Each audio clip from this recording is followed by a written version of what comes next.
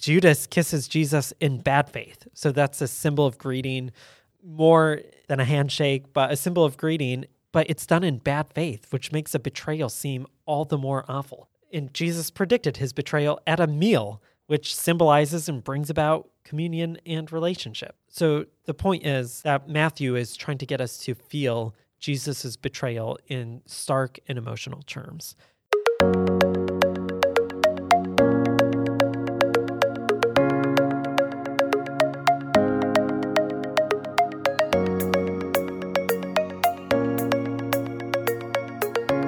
Welcome back to the Resurrection Church podcast.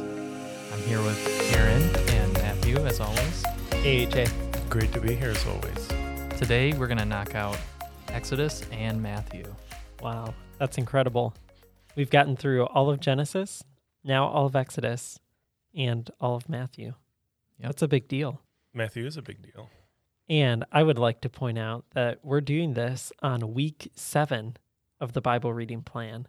Which I've been getting some feedback, and I've heard that that's kind of confusing, which week. And we should be also saying which day of the plan it goes through. So I might be able to put that in the notes. Oh, well, if you guys talk about something for a minute, I'll go grab it. I have it on my phone. Oh, you do? Yeah. Beat you. Let's hear it. Oh, Aaron's sprinting back over here with paper. So I went through all the work of counting out every day and marking the number of the week on it. So this is day 43, which I guess now that I'm saying it, we could just look at the references as well. But it's day 43 through day 49, but we're rocking day 50 as well. Yep. So if you've been reading with this plan and you've done it every day for the 43 days, you essentially have gone 3 days longer than Jesus was tempted in the wilderness. And you've gone 3 days longer than Moses' fast before the face of the Lord that we read about in Exodus. And 3 days longer than it rained. Yep, except probably your reading was like 20 minutes out of that day instead of 24 hours for each of those days. Wow, Aaron, that's a fun fact. Thank you. It seems worth mentioning. I thought there was another 40-day thing. Well, if you're thinking of the fact that we're starting 43, you could take Jesus in the wilderness plus Jonah in the belly of the whale, Ooh. and you get 43. Bible math. Math. You. Well, getting back to Exodus, last week we talked about the laws and altars and slaves and restitution, social justice, tabernacle construction, tabernacle furniture. And this week, we're going to talk about more tabernacle furniture. But I have a question before we start. Why is there so much detail here? The reason why so much detail is given is for people nowadays who want to try to recreate the scene. They have much more information with which to do that. So maybe Ken Ham can have a tabernacle encounter alongside the ark encounter. Oh, I don't know if he's thought of that, but you could try to sell the idea to him. That'd be cool. People would go see it. Well, I think I briefly commented that doing things like that is fruitless and not the point of the text. Fruitless how? People go. People pay money, so I guess you're making bank off of people who want to see what it looks like. Well, That's yeah. nice. And it's biblically themed. Maybe people think about biblical things that ordinarily wouldn't. Well, I 'cause think they're also building a Tower of Babel, which seems problematic. Is that correct? I think so. I don't know. I couldn't tell if that was a Babylon Bee thing or if it was for real. But they're doing But the tabernacle was real. I assume they're doing the Tower of Babel for fun, not to try to reach heaven like the people in Genesis. You don't think they were having fun? Well, they probably were. They're like, this is great, stacking all this stuff. We're going to get to God, but different fun. Okay. I don't know. This was a fun digression. Yeah. But anyways, yeah, that's why all that detail's in there is for people in our time. If you want to recreate it, Aaron's got a pretty nice looking office now. He's got some decor. I think I could see you branching off into some of these like tabernacle themed items. Get some sheep hair, put it up around. Oh, different yeah, that would be veils. great. Yep. Um, Increasing precious metals as we get to the inner sanctum of Yeah, your office. absolutely. Someday your entire office could just be gold plated everything. That would be sweet. That's a good use of church money. You know how people write, like, they'll take the Bible and market it as like the kids' whatever Bible or the men's Bible. I could see someone taking this section for like the Instagram interior designer Bible and doing something really creative with it. I like that. There we go. I think I would answer the question pretty similarly, except not for recreating it, but it's a record of the instructions because it's what was given to Moses. And there's a lot of material there. I would forget it. So you could imagine that whoever is receiving this is writing it down. And, Did Moses have a stenographer or something like that? well, he had someone who spoke on his behalf. So maybe somebody wrote things down on his behalf as well. You never know. What's he even doing? I know. He's just a figurehead. Well, anyway, I would more seriously say that probably the point is to emphasize the importance of the tabernacle, and it kind of leads up to the conclusion of the book where God finally dwells with his people in a more ongoing and lasting way. So the detail might seem boring to us, but maybe instead it's actually intended to create some level of suspense, and it positions us to receive the glory of the Lord.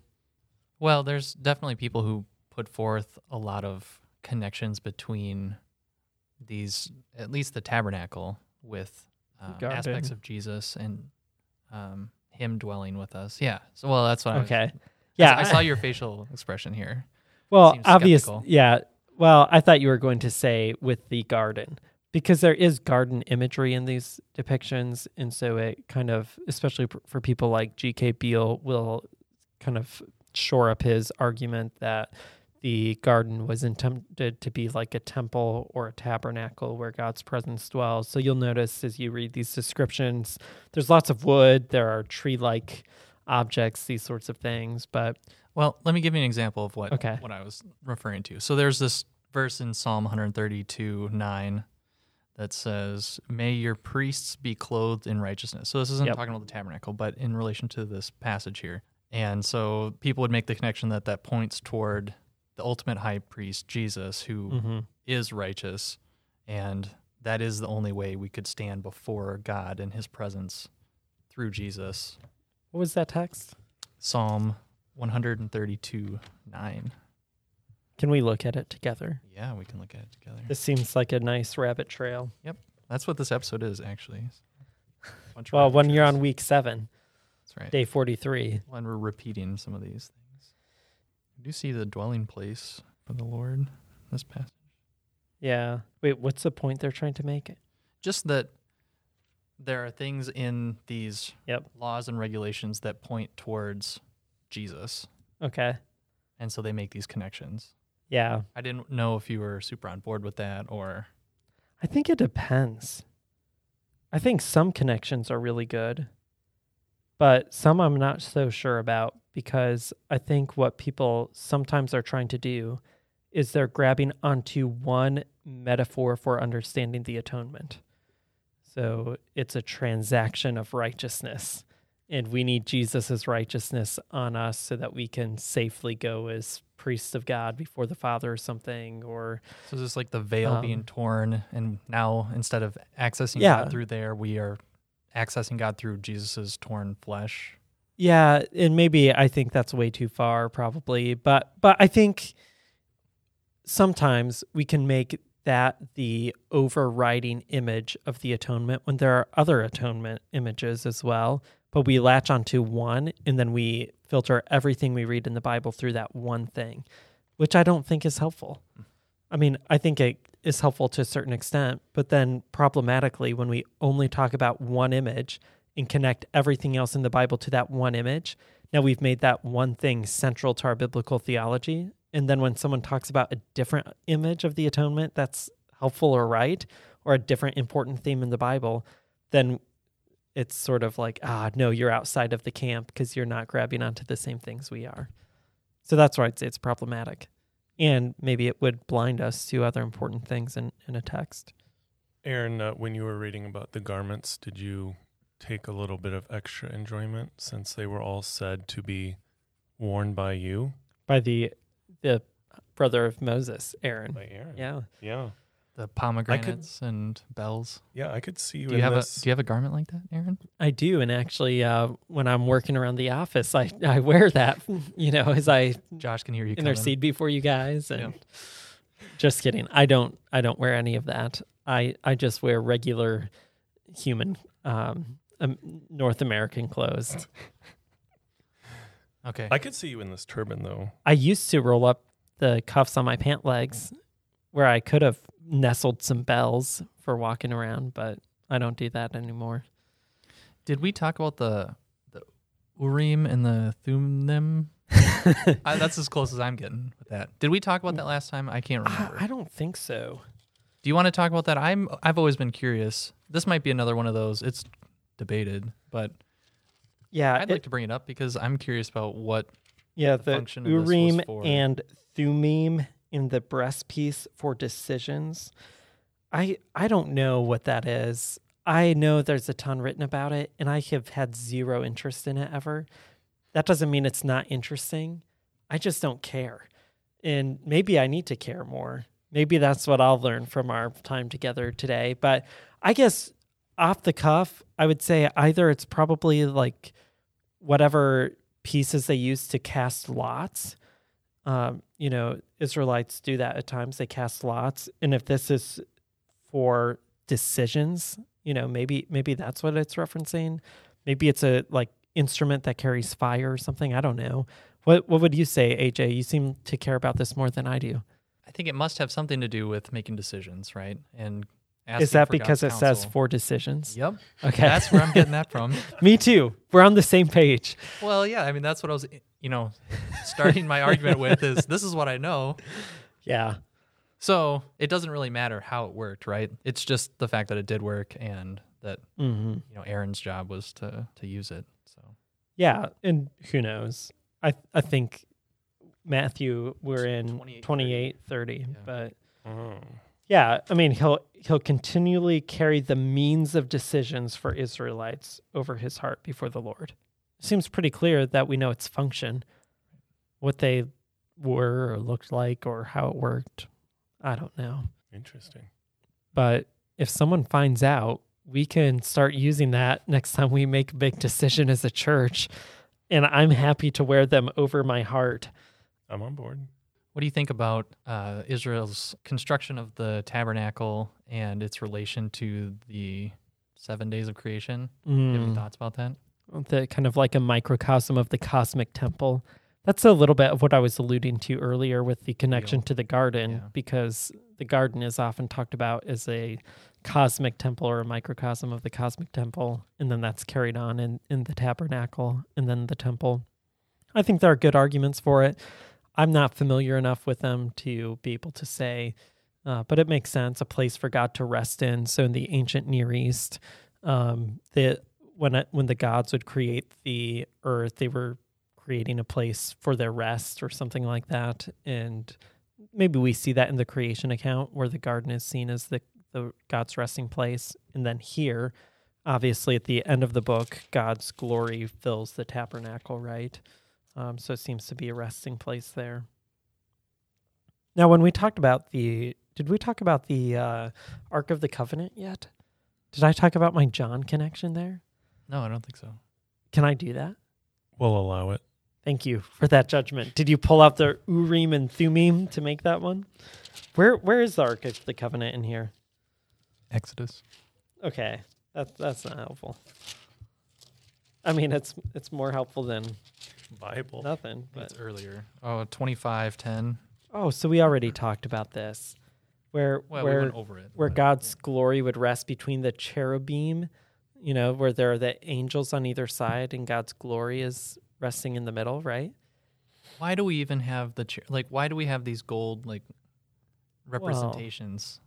It's Why couldn't God just chill in there? well, Because it looks sweet. so we have this. So then in the way John describes the empty tomb, with two angels, one on either side. It's like the Ark of the Covenant there, except God's glory has now, risen in the resurrection. I really like that. Do we have a good idea of what the cherubim look like? Well, most of the descriptions are pretty wonky. Multiple wings, these sorts of things. It's hard to know if they're literal descriptions or, whatever. I have no good answer other than probably not a baby with a harp or an arrow, bow and arrow. That's probably not it. You're thinking of Cupid. That's it. Yeah. Because I was wondering if cherubim, you think that's a good tattoo idea? Get some sweet cherubim. I probably wouldn't recommend it. Would that be like sacrilegious or something? No, Oh. I just don't know why you would want that. So They might look cool. in chapter 32, we've been talking about Aaron's clothing. So I have a question about Aaron making this golden calf. Can we talk about what was he thinking? Why did he let the people sway him into making this golden calf? Even, Moses comes down and says, Aaron, what were you doing? He's like, I don't know. They gave me this gold and this calf popped out. Do you Come think on, you I don't- should trust his explanation to Moses? Absolutely not. I want to talk about it. I mean, it was an interesting story. That's for sure. Because they're basically like, what? Moses has been gone too long. That guy's not coming back. We need something to worship. It What, they reminded think me. he just ran off with God. And they weren't coming back. I don't know. One thing that it did remind me of was, he blames it on the people. And I was reminded of the way Eve blames the serpent when God comes in and Adam blames Eve. And that popped into my mind. Yeah, True. absolutely. I think I would want to start by pointing out that probably all of the gold that was used to make this calf was part of the plunder that Israel took out from Egypt. Probably most of it. Right? And I would say that's true of all of these ornate things that are going to decorate the tabernacle. All of these things are coming from the wealth that they carried out of Egypt. So even that, God provided for them. So that places everything in a pretty stark contrast. And I think there's a good lesson there that we take God's good gifts and we can probably use them for our own idolatrous purposes without even remembering that they're from God in the first place and intended for his glory. So it is interesting to me that we just hear all of this description of tent of meeting, the incense, the atonement money, all of these sorts of things. And the first thing they do is instead of constructing this, they construct a golden calf. Now, one thing that's not clear to me, because I have not studied Exodus in depth, I'm ashamed to say, is I don't know the chronology of these things. The chronology is really hard to follow here. When did this golden calf incident take place? Regardless of that, you have just heard Aaron described as someone who's going to wear this ornate outfit as he mediates before the Lord, probably, right, for the people. And now he is like a false priest in a sense. He has them bring all of their gold. He has this plan in mind. And then he fashioned it with an engraving tool and made it into an image of a calf. So this didn't happen automatically, right? I don't know how long it takes to melt down gold and fashion a calf out of it. I don't know if you guys have any experience with that, but I haven't done it in a while. it seems like this wasn't a one-day process, right? I don't know. Anyway, it took some work. And then verse 4, here's something that's confusing. And I don't have the Hebrew text before me, but it says, then they said. Who is the they referring to? Is that referring to Israel? Is that referring to Aaron and his sister? You know what I mean? It's very confusing to me. More than that, when the people talk to Aaron in verse 1, they refer to Moses as the man who brought us up from the land of Egypt. And now whoever they is said, Israel, these are your gods who brought you up from the land of Egypt. More than that, there's the confusion on how to translate the phrase, these are your gods. It can be translated, this is your God, or this So Elohim is plural, right? So it's hard to know. Are they saying that this is representative of Yahweh, or there are other gods who brought you up out of Egypt? It's just so complicated. I don't know. Because then, verse 5, when Aaron saw this, he built an altar in front of it and made an announcement. There will be a festival to Yahweh tomorrow. You know what I mean? This is just a really convoluted scene. So I don't know who made the calf. It seems like Aaron did. But then someone else maybe made a pronouncement about it. And then he makes a pronouncement about a festival to Yahweh, to where maybe he's equating the calf to the Lord's presence among them. Whatever it is, it's bad. Yeah, God's not happy. I hope someday I can preach through Exodus, because I would like to know what is actually happening here. And it's pretty obscure to me. I like the punishment that Moses does. Burns it up, grinds it up, throws it in the powder into water, and he forces them to drink it. Yeah, it's kind of like, hey, you really wanted to worship this and be, involved with this idol.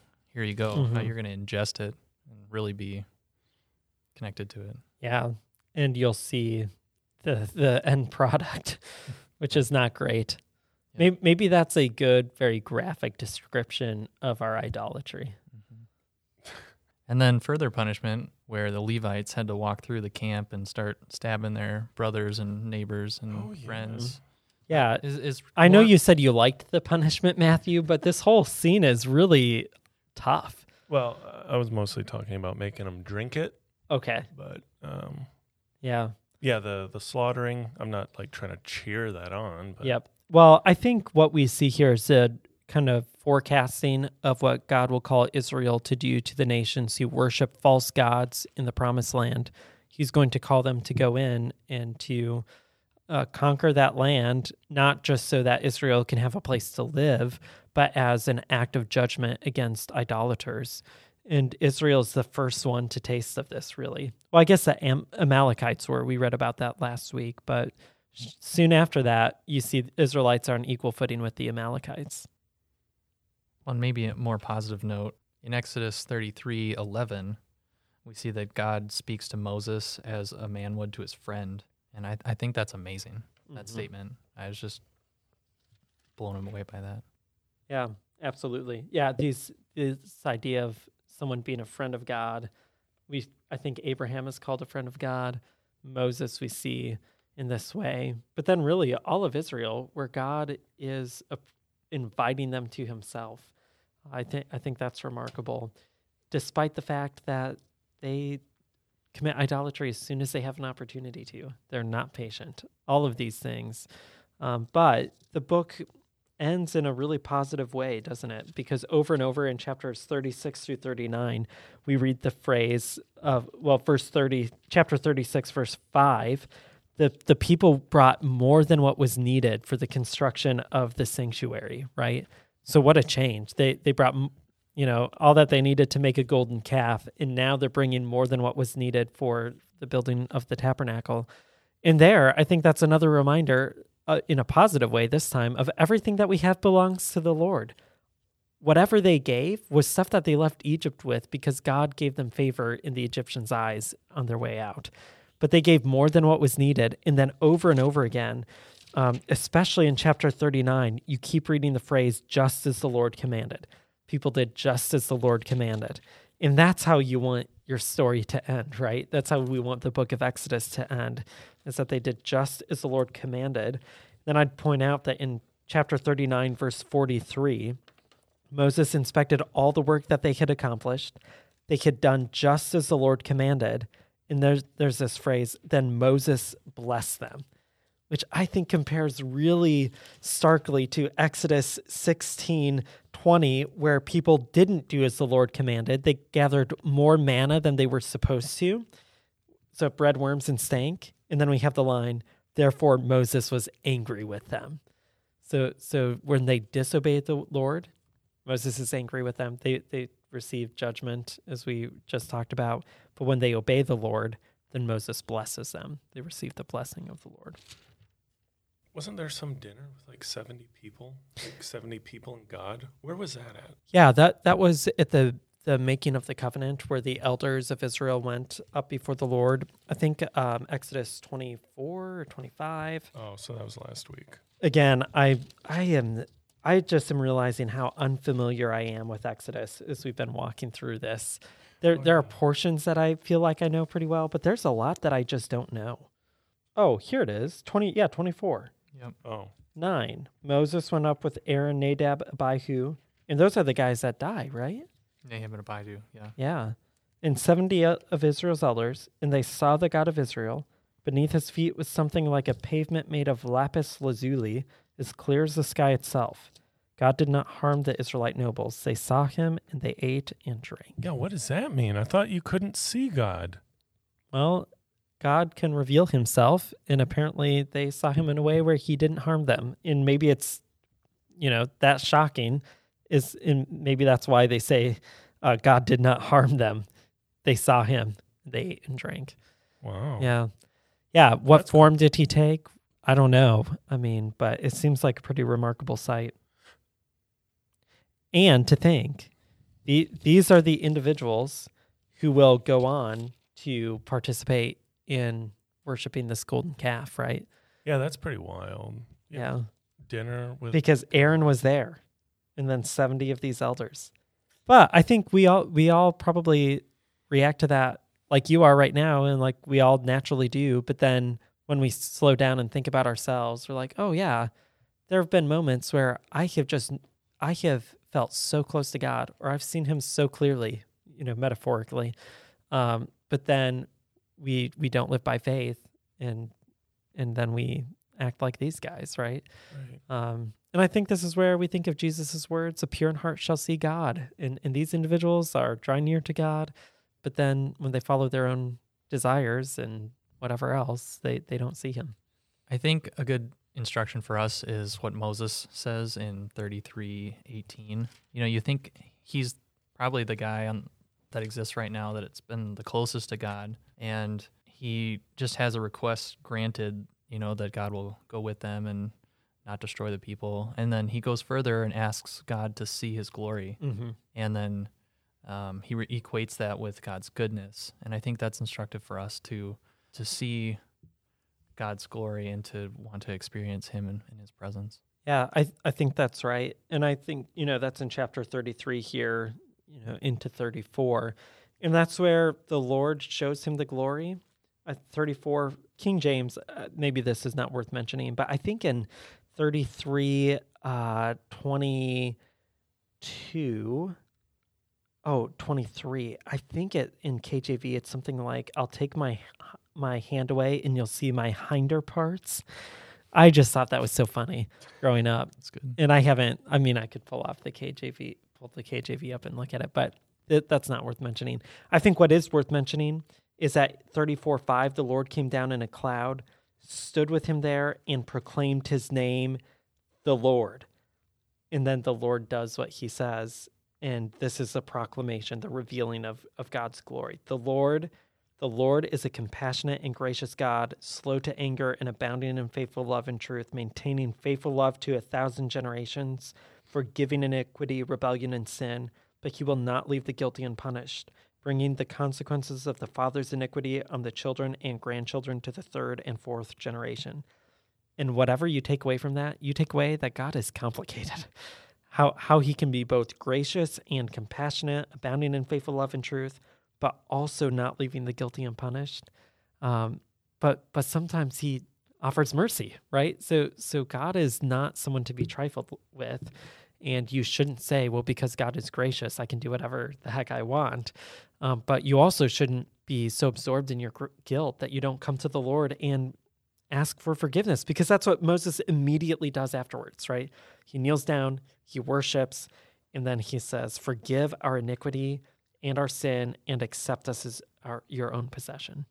Yeah, I think we're going to be coming back to these verses in the future because I know these verses are quoted a lot in the Bible. Yeah, and interestingly, they usually stop after the positive things. In the Psalms, most places, it stops after forgiving iniquity, rebellion, and sin. What does the generation thing mean? Is it just that if you don't repent somebody's sin, it just kind of grows and carries on and is passed down through generations, at least the bad habits and the bad views of not turning to God. Yeah, that might be one way of taking it. I think probably I would look at two things. One would be where someone sins and their whole family is punished for it. So the guy who buried stuff under his tent, who was that guy? Achan. His whole family was stoned, right? So they were punished beyond just that generation. And then I would also look to the commands, especially in Deuteronomy, where parents are instructed to teach the ways of the Lord to their children. And when parents fail to do that, then their children fail to walk in the way of the Lord. And so then really they receive the consequences of that. But some people talk about, inherited sin or genetic sin or something like that. I don't know that I would probably lean into that. Some people will say, well, I have this sin issue because my dad had this sin issue or something. And it's probably more complicated than that. Probably there are some DNA things like that are part of it, but I don't know that you can say, I am stuck with being a bitter person because my dad was a bitter person. Yeah, that seems... I don't think that's what this is communicating. Right.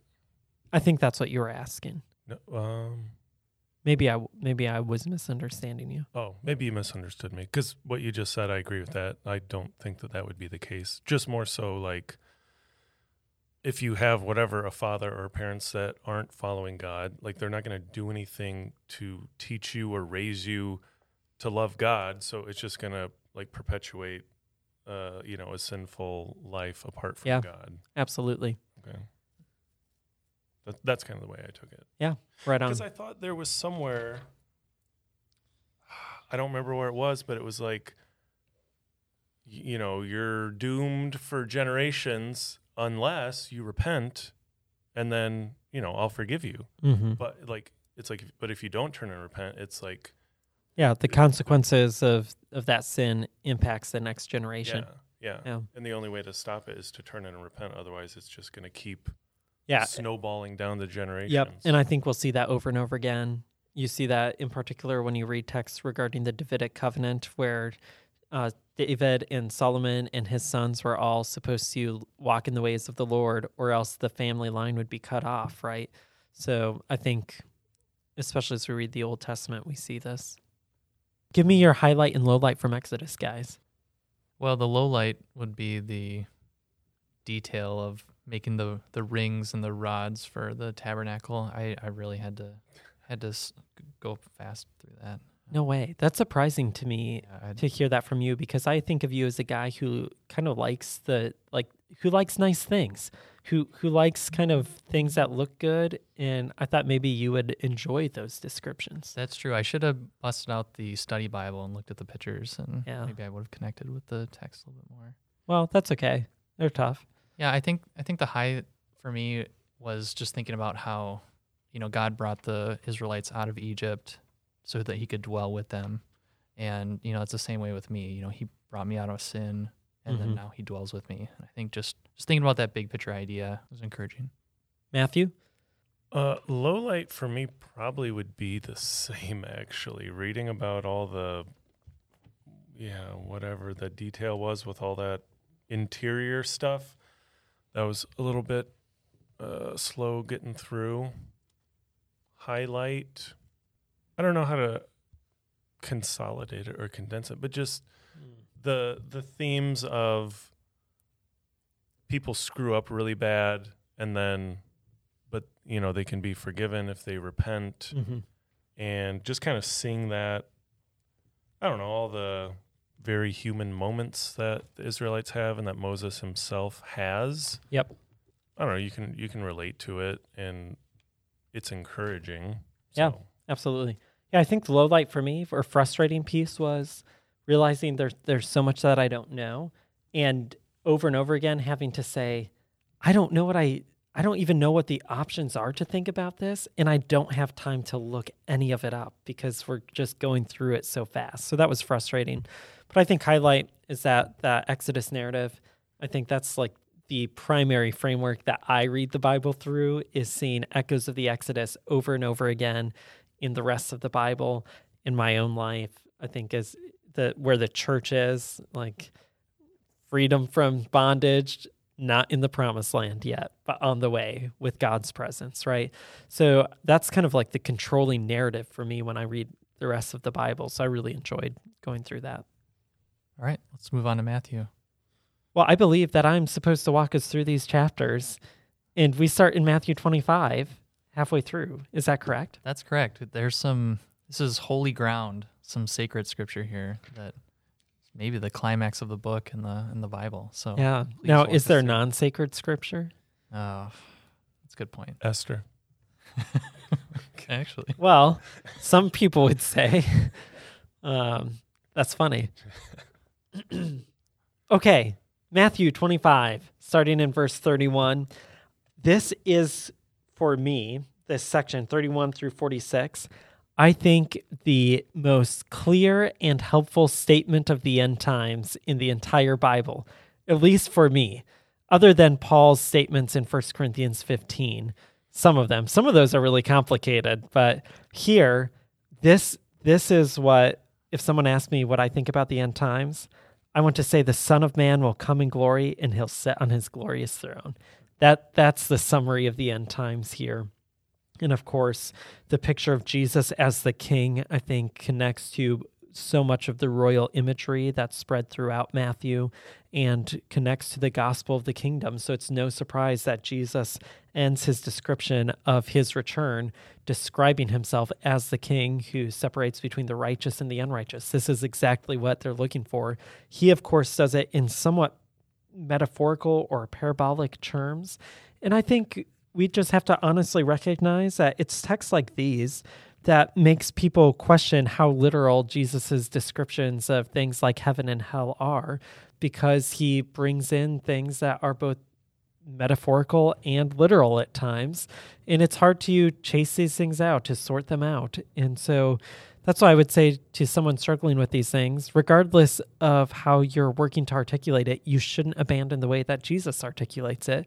And you should be okay when it's not as clear to you as you'd like it to be, whether we're talking about the literal nature of what happens after death or the exact timeline where you're trying to figure out what does the end of life in this world look like before Jesus' return. I think we have to be okay with some level of ambiguity, and we find that here. Anything you guys want to say about this sheep and the goats section? Yeah, one thing that I found encouraging, maybe instructive, also convicting, is just in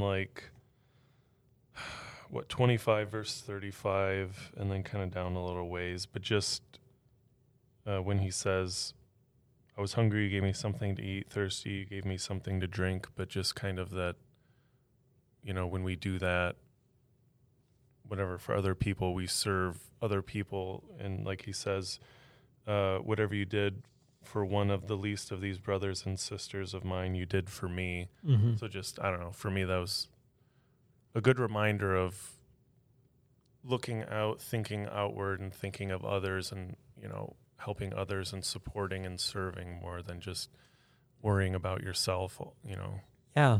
I think that this is a guiding text for the church's ethic and life. So, you know how sometimes people will say a phrase like, that guy is so heavenly minded that he's no earthly good. Well, Jesus brings the two things together here to talk about your life after death and doing good on the earth. He says they belong together, right? I think this text should transform the way we think about things, what it means to be a Christian in the world, because here Jesus is talking about individuals who, in verse 34, the king will say to those, come you who are blessed by my Father, inherit the kingdom prepared for you from the foundation of the world. Well, if we're reading Matthew all in one day, we're going to say that sounds a lot like Jesus's description of the Beatitudes in Matthew 5 about people who will inherit the kingdom and inherit the world. And actually, I think if you look at those Beatitudes again, it starts out with the meek will inherit the earth, and then whatever the last one is, it's about inheriting the earth or the kingdom again. And it's like Jesus is just re-articulating it right here. So I think what's important for us, which is what you're hinting at, Matthew, is that when we ask, what does it look like to serve King Jesus? What does it look like to be part of the kingdom now as we await the fullness of the kingdom? What's treating every person like they're Jesus, right? And relating to them in that way. Well, that's kind of hard because I think some of us grew up in places that said, we don't want to be legalists. So if someone asks you what it means to be a Christian, it just means that you're going to heaven when you die. Well, Jesus says the people who are going to heaven when you die, who inherit the kingdom, are the people who lived as kingdom citizens in this earth. What do you guys think about that? I like it.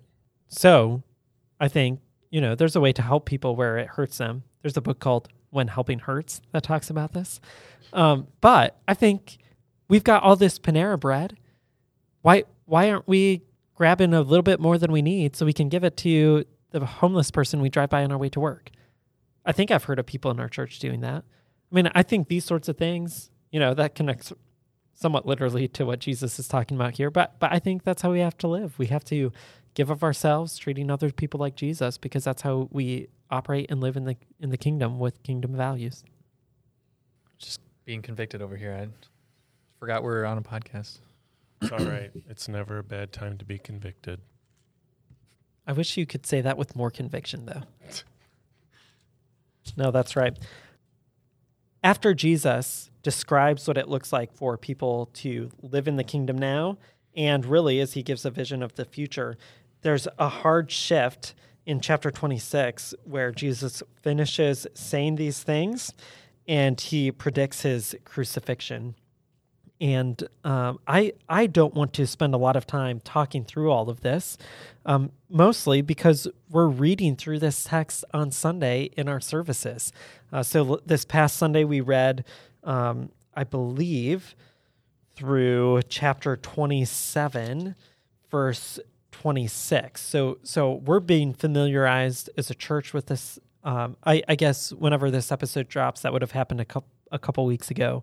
But we're familiar with these texts. We're reading them as a church. But I just want to point out a couple of things.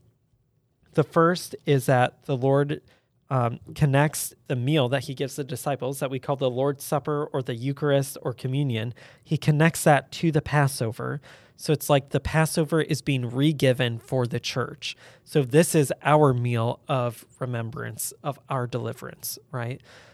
So I don't think that we should look at the Lord's Supper as optional. I think we need to participate it and think about it. We call it a memorial sometimes, and that's good, but not if we think of a memorial like we do a memorial in Washington, D.C., that we walk by, we quickly observe and move on from. It's a memorial like the Passover was a memorial, where you draw to mind and participate in and remember actively. So we talk about the Lord's Supper a lot at our church, so I won't say anything more unless you guys want to talk about the Lord's Supper more. Okay, the other thing that I want to comment on are actions connected to symbols that can happen in good faith or bad faith. So we talk about the Lord's Supper as a symbol. So I guess I am talking more about the Lord's Supper. We talk about baptism as a symbol. And symbols help shape reality, right? When they happen in good faith. So if you give somebody a hug and you actually love them when you hug them, it helps contribute towards warmth and affection, right? It helps cultivate that. When you kiss somebody, right? It's an expression of love and affection, but only if you do it in good faith. Judas kisses Jesus in bad faith. So that's a symbol of greeting, more than a handshake, but a symbol of greeting, but it's done in bad faith, which makes a betrayal seem all the more awful. And Jesus predicted his betrayal at a meal, which symbolizes and brings about communion and relationship. So the point is that I'm trying to make that Matthew is trying to get us to feel Jesus's betrayal in stark and emotional terms. And when we read this, I think we go into the rest of the story feeling like Jesus has been betrayed. He really has. And it makes the story a lot heavier. And it shows how Jesus carries through redemption truly as he relates to the disciples on the other side of the tomb. I've got a question about Judas. He ends up having remorse, chucks the silver back, and then goes and hangs himself. Is it, is it basically concluded that Judas he ends badly. I mean, he felt remorse, but there's nothing about any kind of repentance. Is that kind of signified with just he felt remorse, but then just went and offed himself? Yeah, it's hard to say that he was truly repentant, especially if you're still hearing Jesus's words from the Passover meal when he says that the one who betrays the Son of Man, it would be better for him if he had not been born. Right. You know, it seems like Jesus is not making a positive statement about this guy ever. And yeah, it seems like he's remorseful, but doesn't return to the Lord. It's hard to pronounce a judgment on somebody in terms of their eternal destiny, but it doesn't. I mean, it looks grim. AJ, do you think that Judas repented or was just remorseful and didn't take his guilt to the risen Lord? I mean, clearly he was dead by that time. Yes. Thanks for repeating the question. And I didn't hear your response, but I was reading in my notes. So I think he was just remorseful. I don't think he repented. I don't know what Aaron said. But I actually made a long argument that he repented. Just kidding. I didn't at all, but you weren't paying attention, so you wouldn't have known. Nope. I couldn't think of any logical reasons to support that view. Yeah. So Yeah. I don't know, Matthew. I mean, what do you think? I don't know. Just thinking about this situation. I mean, it's kind of maybe the worst thing you could do, or one of the worst things you could do, is literally betray the Son of God. And then just thinking about, there was then, if how it goes, there was no redemption for him because of that sin. I was just thinking about what that might mean. Well, at least we don't see him being redeemed. I mean, it seems like we know the end of his story, but maybe we don't. I think we probably have reason to suspect that Judas may have been a Judas all along. We use that term pejoratively now, but I think all the way back to chapter 26, when the woman anointed Jesus's feet with really expensive perfume, and the disciples were somewhat troubled by it. Immediately after that, there's the record of Judas Iscariot going to the chief priest and asked, "What are you willing to give me if I hand him over to you?" And they weighed out money. So it seems like he's the guy who was probably their treasurer, so to speak. I've heard that speculated, but I don't know all the facts there. But it seems like he's been in it for the money. And so he figures out he can betray this Jesus for a certain amount of money. And it's only after the fact that he realizes, I should not have done that at all, and is remorseful. But who's to say? It made me think of one of those movies where someone's possessed and they have to do a bunch of stuff because some demon possessed them, and then when the demon leaves them, they remember all the stuff that they did, and they just are so traumatized. Yeah, but I would say that whatever possession Jesus took place, I know there's a language in the text there.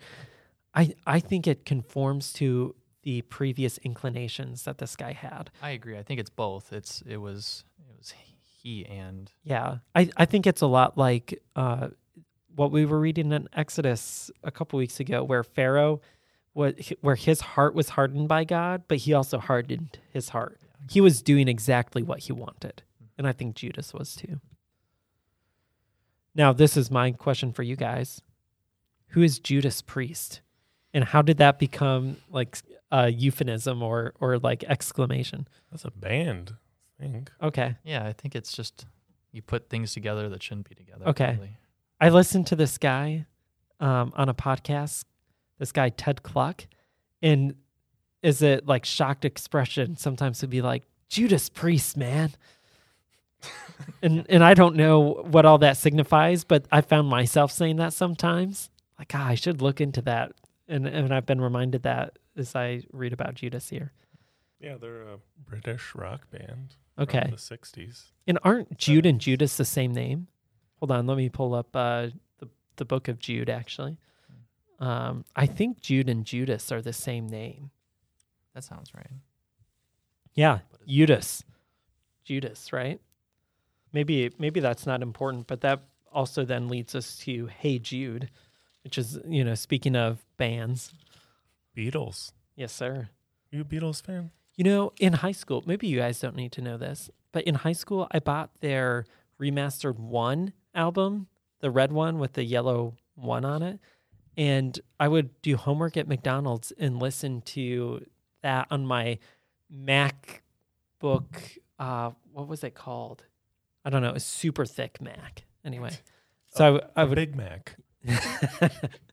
Yeah. That's hilarious. So big Beatles fan. I mean, I'm going to leave in 10 minutes. Oh, so I'm done. we're not going to talk about the resurrection at Resurrection Church podcast? Wait, we're not to that part. Come on. That's the best part. It's Okay. the hope Wait. in this terrible scene. Well, now that we've discussed some of those less observed ideas about the Lord's Supper and signs and symbols and these sorts of things, and I just want us to conclude our look at Matthew by looking at chapter 28, where there's the description of the resurrection. Of course, the two Marys were there as they go to see the tomb of the Lord, and they encounter the angel who said, "He is not here, for he has risen just as he said." And then they went on to tell the disciples. They ran into Jesus on the way, and they worshiped him. And this is such a great text for us to consider on the Resurrection Church podcast, where our church name is connected to this event, the central event in the New Testament where Christ conquers death. He proves who he says he is. He raises from the dead and offers life to us forevermore. So comforting to know that we serve a God who has authority over death. And, the Great Commission at the end really kind of gives us a direction to go with that news. We should be telling others and living in a way that shows others what we believe. Absolutely. And there's great hope for our every day of life, right? Jesus conquered death. He shares his resurrection power with us. One day we'll be raised from the dead, so we live knowing that what we do in this life matters. More than that, we understand that death, we often connect Satan and death together, right? Well, Christ conquered all. And so as we face the challenges in this life, temptations, all of these other things, we look to Christ who's the ultimate victor. Okay, we made it through Exodus and Matthew. Thank you guys both for being here. Yeah, thank you. And thank you to our listeners and our sponsors. Who are one and the same. Yeah, that's right. We'll see you next time on the Resurrection Church podcast. This podcast is a ministry of Resurrection Church in Burnsville, Minnesota. You can learn more about our church at www.resurrectionmn.org.